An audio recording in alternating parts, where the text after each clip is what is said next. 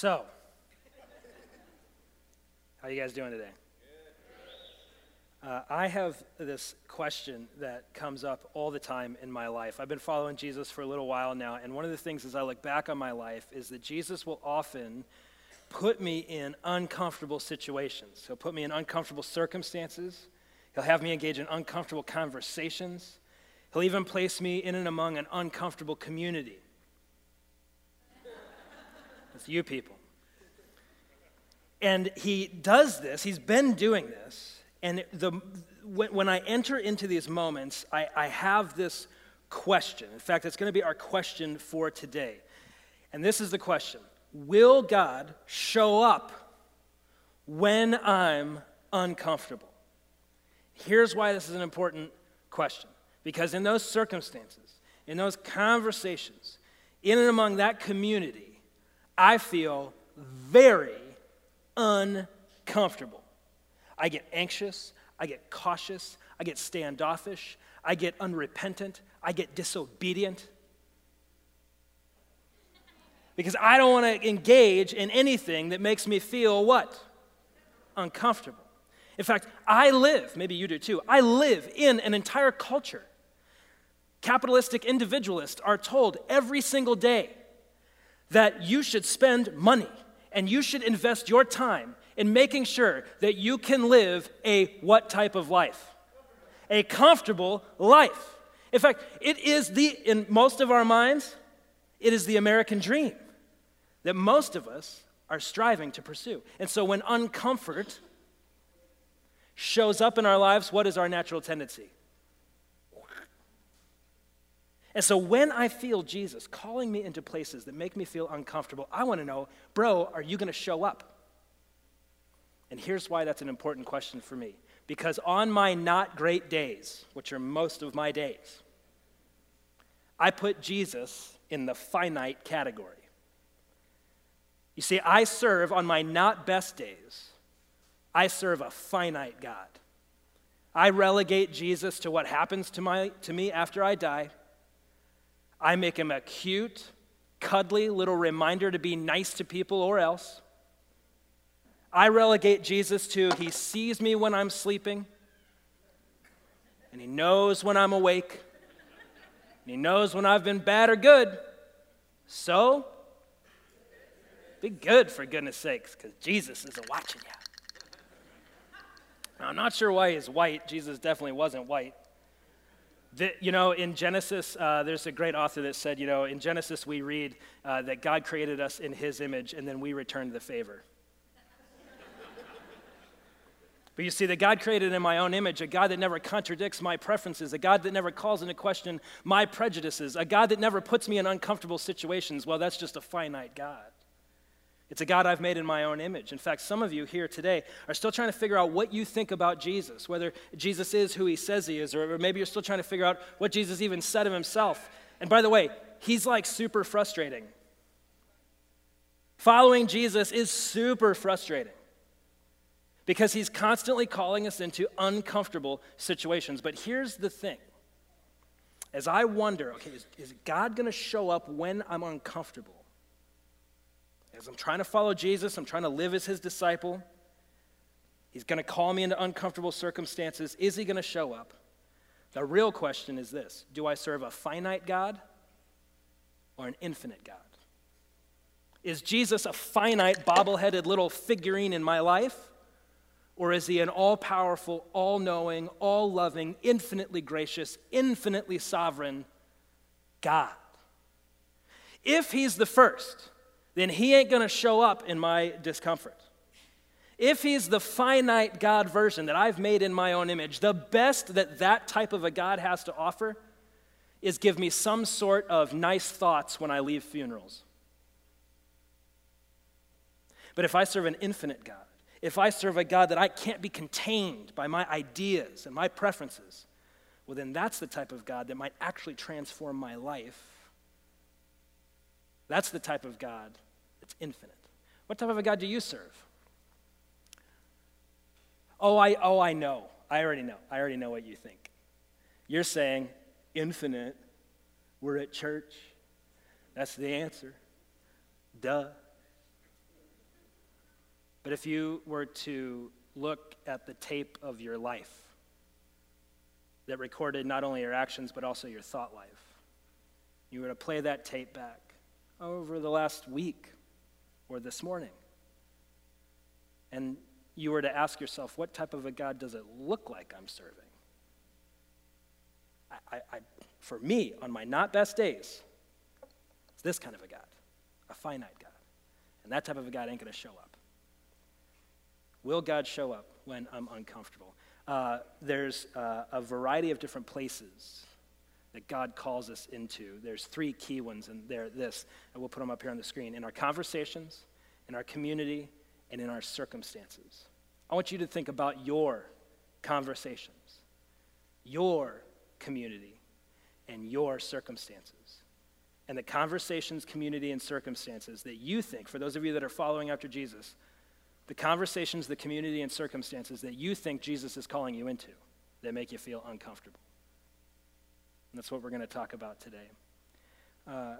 I've asked many of you on social media to tell me when you most feel uncomfortable. Here are some of your responses.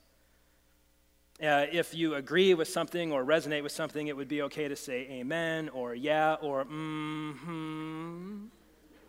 Let's try that last one. Mm-hmm. When are we most uncomfortable? Well, when I'm not in control. When I am around people more qualified than me in my career. When I am the center of attention.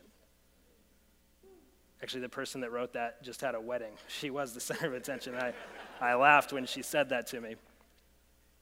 I'm not going to call her out and point to her because that would be uncomfortable for her. When I'm around fake people, now I don't think they mean sentient AI or synthetic mannequin type robots. I think they mean people who are putting on airs. That's my guess. I'm uncomfortable around, AI that looks like people. But I don't think that's what they meant. Karaoke night.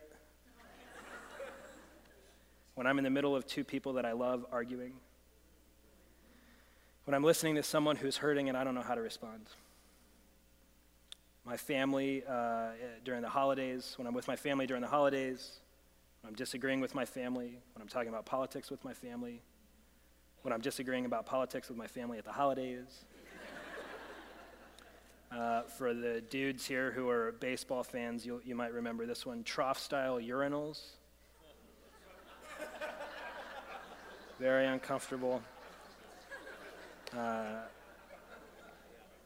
Amen, men? When friends make poor choices and want me to co-sign their sin. Being in a place where I'm not wanted. Some of you feel, oh my God, just some of you feel that right now. When others cross boundaries with me, especially at the workplace. Being around angry, volatile, or unreasonable people. The person who wrote that is a preschool teacher. When people in authority belittle and abuse or intentionally hurt others. When are you most uncomfortable? You see, what's interesting is we recognize that we're oftentimes in uncomfortable conversations, uncomfortable community, or uncomfortable circumstances. But here's what we don't often think. Is Jesus leading me here for some greater purpose? You see, one of the things I recognize in my own life, the reason this is so important to me, is because it seems to me as I read through the Gospels and see how Jesus behaves with his disciples, he is constantly leading them into uncomfortable conversations and uncomfortable community and uncomfortable circumstances so that he might shape them more into his image. And I'm wondering if he's not doing that with me, and I'm wondering if he's not doing that with you. So is he going to show up when I'm uncomfortable?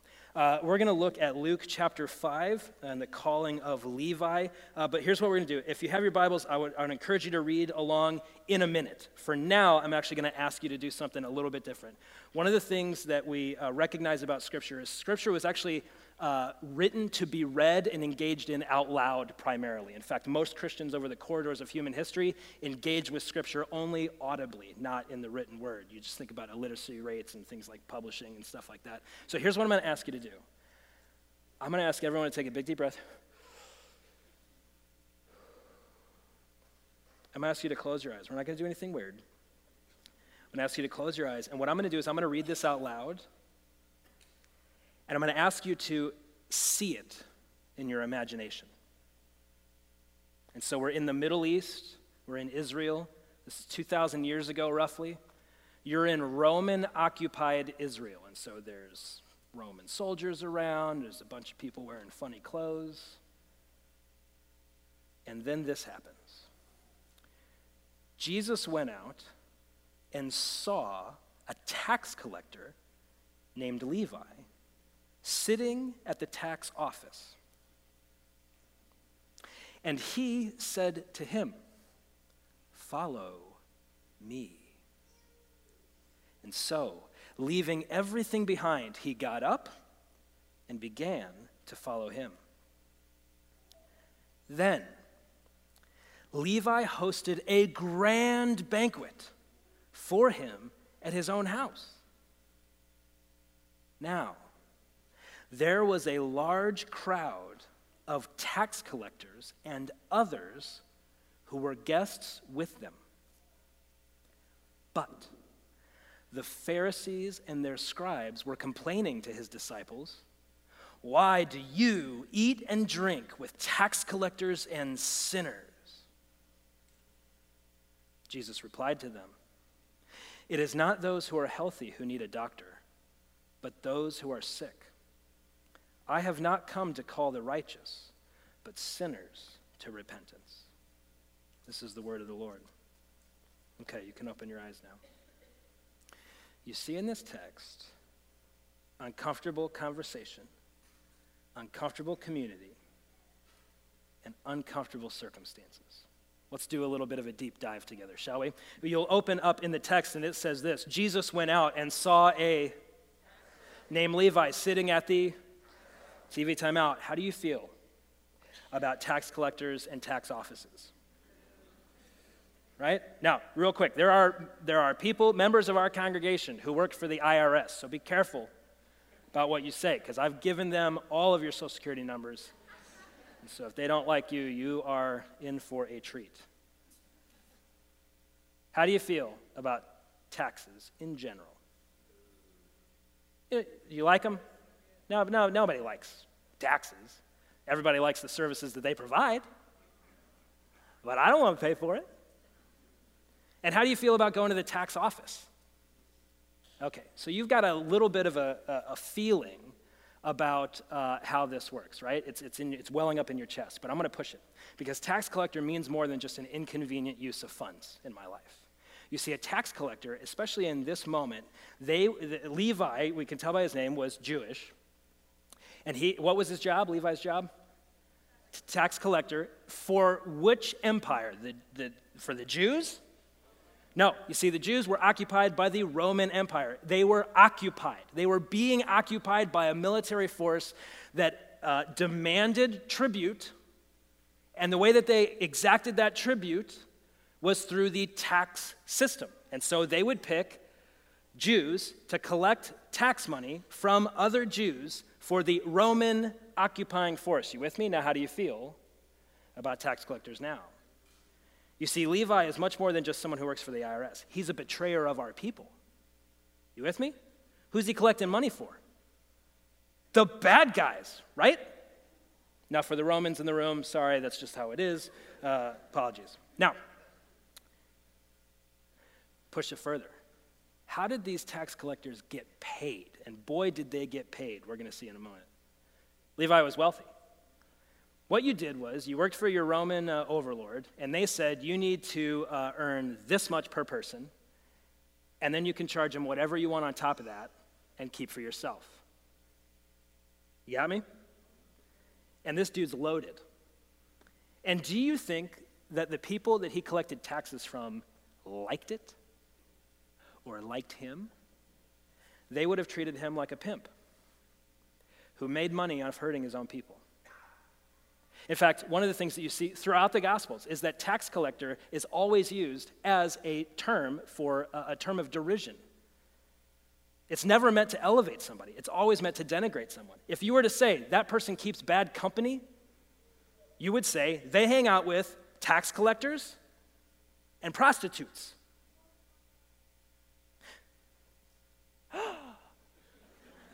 Jesus went out and saw a named Levi sitting at the tax office, and he said to him, "Screw you." At least that's what I want Jesus to say, right? Oh, don't act like you don't think the same. I'm just self-righteous. Okay, and he said to him, "Follow me." You see, if you're a disciple of Jesus in this scene, you're Jewish, and at this moment, probably you were a fisherman. In fact, if you read through Luke, that's kind of how the story. So there's Jesus' disciples following around with him, his band of disciples, and they get to the tax office, and Jesus says, "Follow me," the same thing he says to the upstanding Jewish people. And if you're a disciple of Jesus, what are you thinking? Now, let's push it. So leaving everything behind, who's he? Levi. Leaving everything behind, he got up and began to follow him. Now I'm going to push on this. Not only did Levi leave all of his rights and privileges behind, not only does he lay on the table his wealth and say to Jesus, "My politics, my power, my sex, my money, Jesus, it's all yours," which, by the way, is what it means to follow Jesus. It's not just to be a little bit religious on Sundays and talk about Jesus at funerals. That's bobblehead Jesus. To follow the infinite God is to say everything. I leave everything behind. It's all yours. And so he leaves everything behind. But look at the community that he enters into. Okay, so I want to push, because I know some of you are feeling this right now. Levi is looking not only at Jesus, but who's with Jesus? Disciples. And how do those, especially the fishermen, and by the way, he collected taxes from fishermen, how do those other disciples feel about Levi? Come on. Do they love him? Are they like, "You've chosen to follow our Lord. Welcome into our church family"? Is that what they say? No, they all get out their knife and they're like, "Follow me into the back room. Come on, let's go prepare communion back in a dark, unlit place. Come on." What is Levi giving up? And I know this, especially those of you that are part of minority culture. You pay more of a price to be a part of our church family than those of us in majority culture. And with all the nasty rhetoric that's going on out there, I know this because you've told me, many of you, that you feel sometimes when you're here like Levi must have felt as he's walking into this community of people completely different than him. And I just want to say, I totally respect the fact that you pay a higher price to be here. There are others of you who didn't grow up in church. You thought you'd never step foot in a church. You're surprised the place isn't burning down by the fact that you're here right now.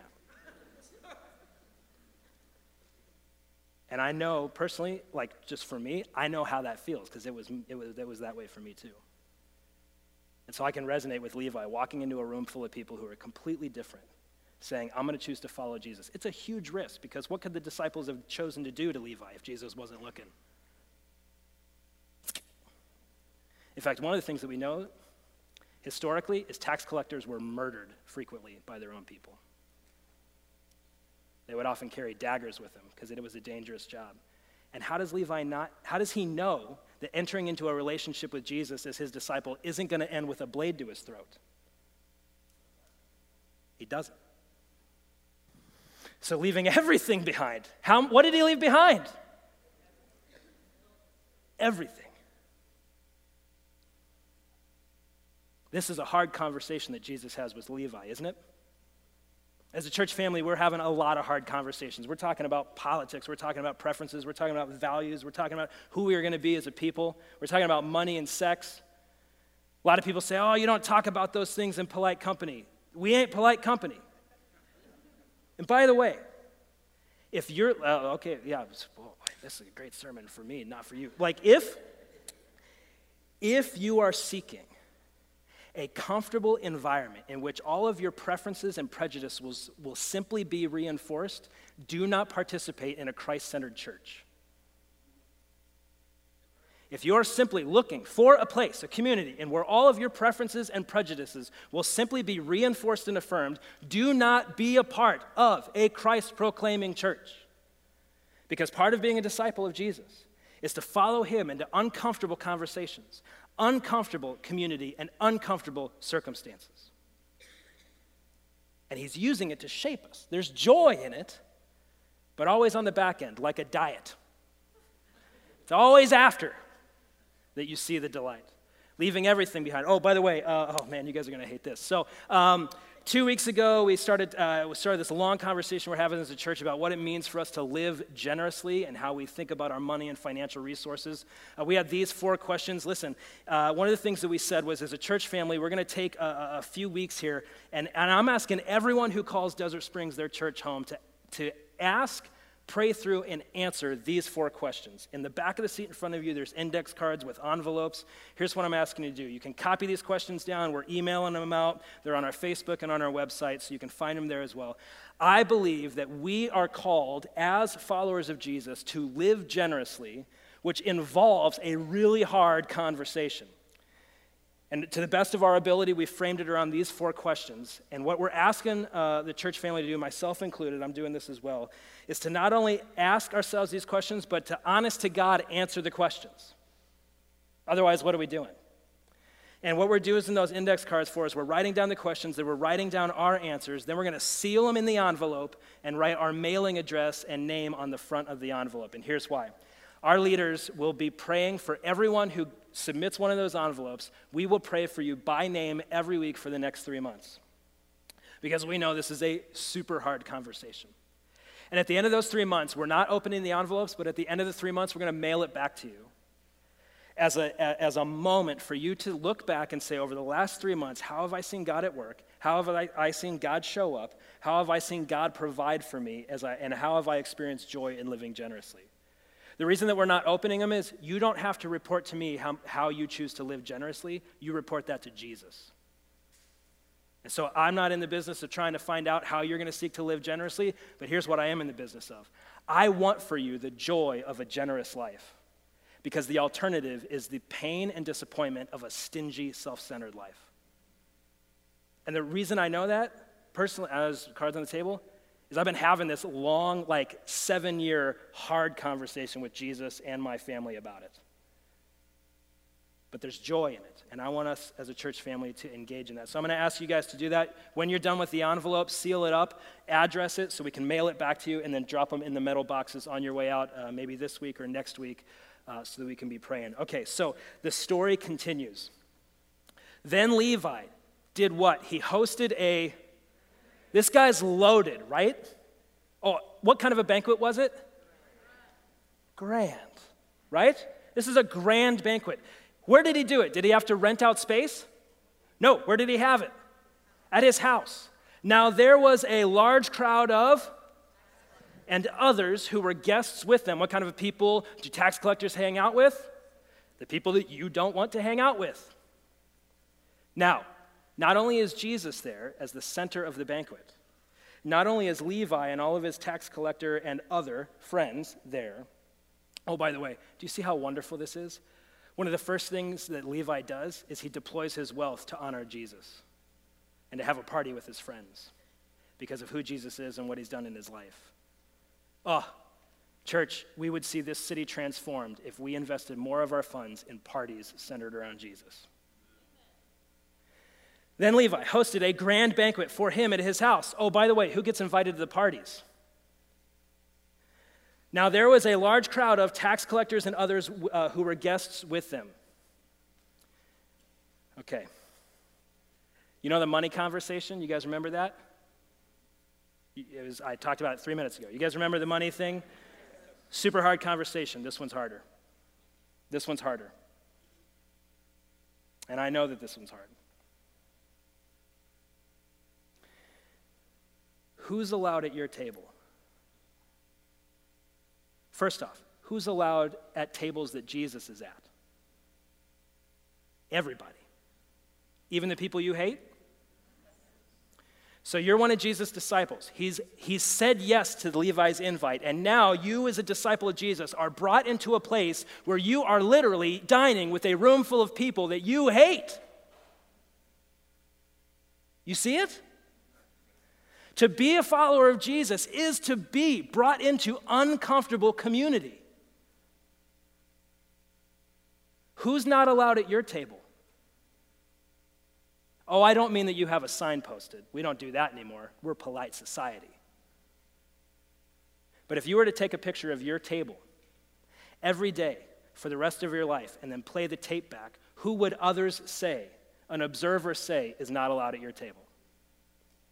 Who's not allowed in your community? You know, it's interesting because as a church is built around dinner tables, not pulpits. In fact, the taking of communion, and it's unfortunate in our current setup with the bolted seats that we can't be around a giant table. Because when you're at table with someone, and what's so scandalous about this text is when you're at table with someone, you are saying, I am welcoming you into community with me. I love you. I accept you. Who is Jesus communicating to everyone else that he loves, accepts, and enters into community with? The pimps and the whores. Who's not allowed at your table? I mean, imagine this, right? You're one of Jesus' disciples, and you're eating off of a plate that was paid for with your grandparents' tax money that was extorted from them. How do you feel about this new community that you're a part of? You see, Jesus is showing us here the church, don't you see?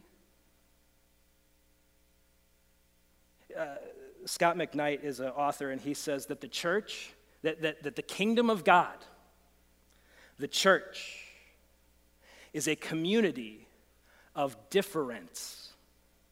Not difference with a C, but difference with a T. Because you're different than me, and you're different than you, and you're different than you, and you're different than you. And when Jesus binds us together purely by his blood, he shows us that, number one, there's no power source strong enough to bring together a room like this. Look around. What power in the universe could bring together a group of different like us? Because I don't like half of you. And your preferences, half of your preferences contradict half of my preferences, and half of your prejudices contradict half of my prejudices. And my natural inclination is to go to war with you until I win. But Jesus has called us as his disciples into uncomfortable community. I'm going to push this even further. Who are the people, or who is the people group, or who are the people that if they became the majority of this congregation, you would choose to leave? Who's not allowed at your table? Republicans. If I was a Democrat, would you choose to leave? Democrats. If I was a Republican, would you choose to leave? Libertarians, I'm glad you're here. Thanks for coming out of your bunker to visit with us this morning at Desert Springs Bible Church. I kid. I know you've got a gun, so I don't want to make you upset.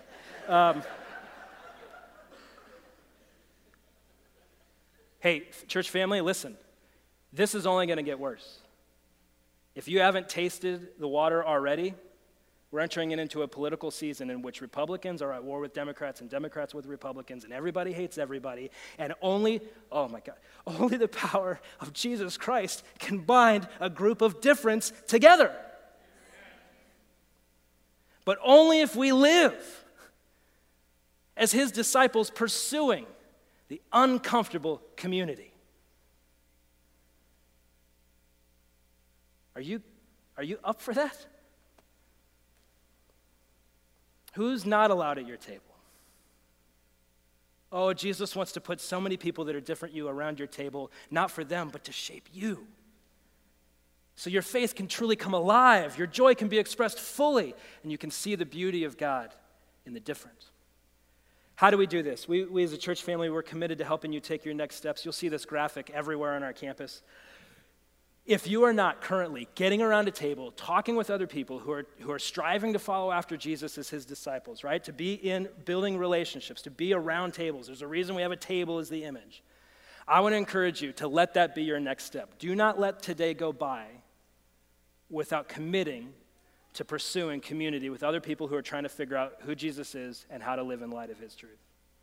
The way that we can help you do that is if you take that card that John mentioned, that Next Steps card, on there is a checkbox for community groups. We've got all different shapes and sizes. You can just let us know. We want to help you take that step. Also, Pastor Matt and I, maybe you're not sure about some of the groups, maybe the ones that you're maybe nervous about visiting somebody else's home or one of the classes. Pastor Matt and I lead a group on Thursday nights at 6:30 out in the lobby. We would love to have you join us. We get around tables, we talk about Scripture, we talk about how to live it out. We'd love to have you join us. That's every Thursday, including this Thursday, 6:30 in the lobby. We'd love to have you there. And in fact, we're just about to kick off a series exploring heaven, earth, and hell. And most of what we think about heaven is wrong. Not me and Matt, of course, because we're the pastors, we have to be right. But one of the things we're going to talk about is, as a culture, much of what we think about what happens when we die is not in accordance with Scripture. I'd love to have you join us for that and to engage in uncomfortable community. Now I'm going to push. We're going to continue. Take a look at the text. But the Pharisees and their scribes, that's a weird word, I totally get it. This is basically this is kind of hard to articulate. They're basically the local political and religious power brokers. So Pharisees and scribes, they're kind of the local political and religious, because it's a very religious society, religious and political power brokers in the community. You got me? Every one of Jesus' disciples would have been taught to respect the Pharisees and the scribes. Okay, you got me? Okay. The Pharisees and their scribes were complaining to whom? Tell me. To Jesus directly? To the disciples that do not want to be at this dinner. Right? Why do you eat and drink with tax collectors, and it doesn't say others? What does it say? Everybody do it with me. Sinners. Oh, Dana Carvey, you guys remember Dana Carvey's church lady bit? Could it be Satan? Why do you eat and drink with tax collectors and sinners? And the eating and drinking, remember, what's that a sign of? Community and acceptance. Now, that doesn't mean it's endorsement. Jesus is not here endorsing the behavior of pimps and prostitutes. You guys get that, right? Oh, by the way, disciples of Jesus can do the exact same thing. We can share a meal with someone with whom we dramatically disagree with their ethical principles. You know that, right? And dining with somebody might actually shape us more into Jesus' image, even if I don't see Jesus in them in the moment. Why do you eat with and drink with tax collectors and sinners? And what was the question that we started with? Will God show up when I'm what? Okay. Now, I want you to see this. I love this. Who got asked the question? And who answers the question? Jesus replied, boom! Right? This isn't some crappy little doll. It's the infinite God of the universe who swoops in and says, what y'all talking about? And this is this is so powerful. It is not those who are healthy. And by the way, this is sarcasm. This is sarcasm. Because he's talking about people who are definitely not spiritually healthy. It is not those who are healthy who need a doctor, but those who are what? Oh my God. Will God show up when I'm uncomfortable? If you serve a finite God, no. If you serve an infinite God, always. But here's the rub. When did Jesus show up? After the disciples were faithfully following him into the uncomfortable community, conversation, and circumstance that he called them to. Do you see it? When did they sense the presence of Jesus in their discomfort? Before or at the end? I don't know what conversation you've got. I don't know what community Jesus is calling you into. I don't know what circumstance that you find yourself in that Jesus is calling you into. I don't know what the discomfort feels like, but I know this.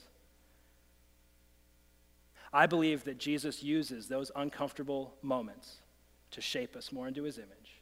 And he's inviting you in. And he promises, I will never leave you or forsake you. The rub is, right, you don't feel it at the beginning of the conversation, when you step foot at the dinner table, or when you find yourself immediately in the circumstance. You find it at the end. But I think that's part of the process. I think that's part of what Jesus is doing and shaping us, you see?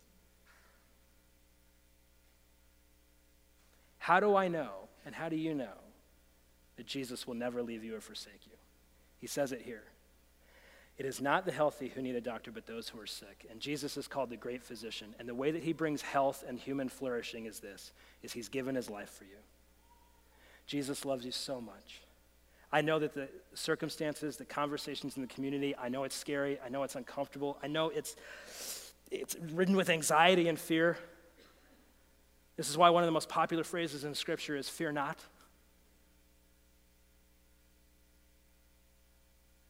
And the great comforting King took on flesh and gave his life for you. And 3 days later, he rose from the grave, conquering over Satan, sin, and death. And he says to every one of you who are made in his image, come to me, all you who are weary and heavy laden. You see, Jesus does not say, go out and do a bunch of good stuff, like show up at church on Sunday, and then I'll love you. Jesus says, I love you infinitely, more than you could ever dream. I've given my life for you. And he says, turn from your own way and turn to me. That's what repentance is. It's turning to Jesus. And there are many of you here today who feel sick in your soul. And Jesus is calling you, would you turn to me? You're never going to earn it. There's never a good enough for Jesus. All ground is equal at the foot of the cross. But he beckons out to you, come to me. And then he sends us out to live in light of this truth, to live as his disciples, and to engage in uncomfortable conversations, uncomfortable community, and uncomfortable circumstances.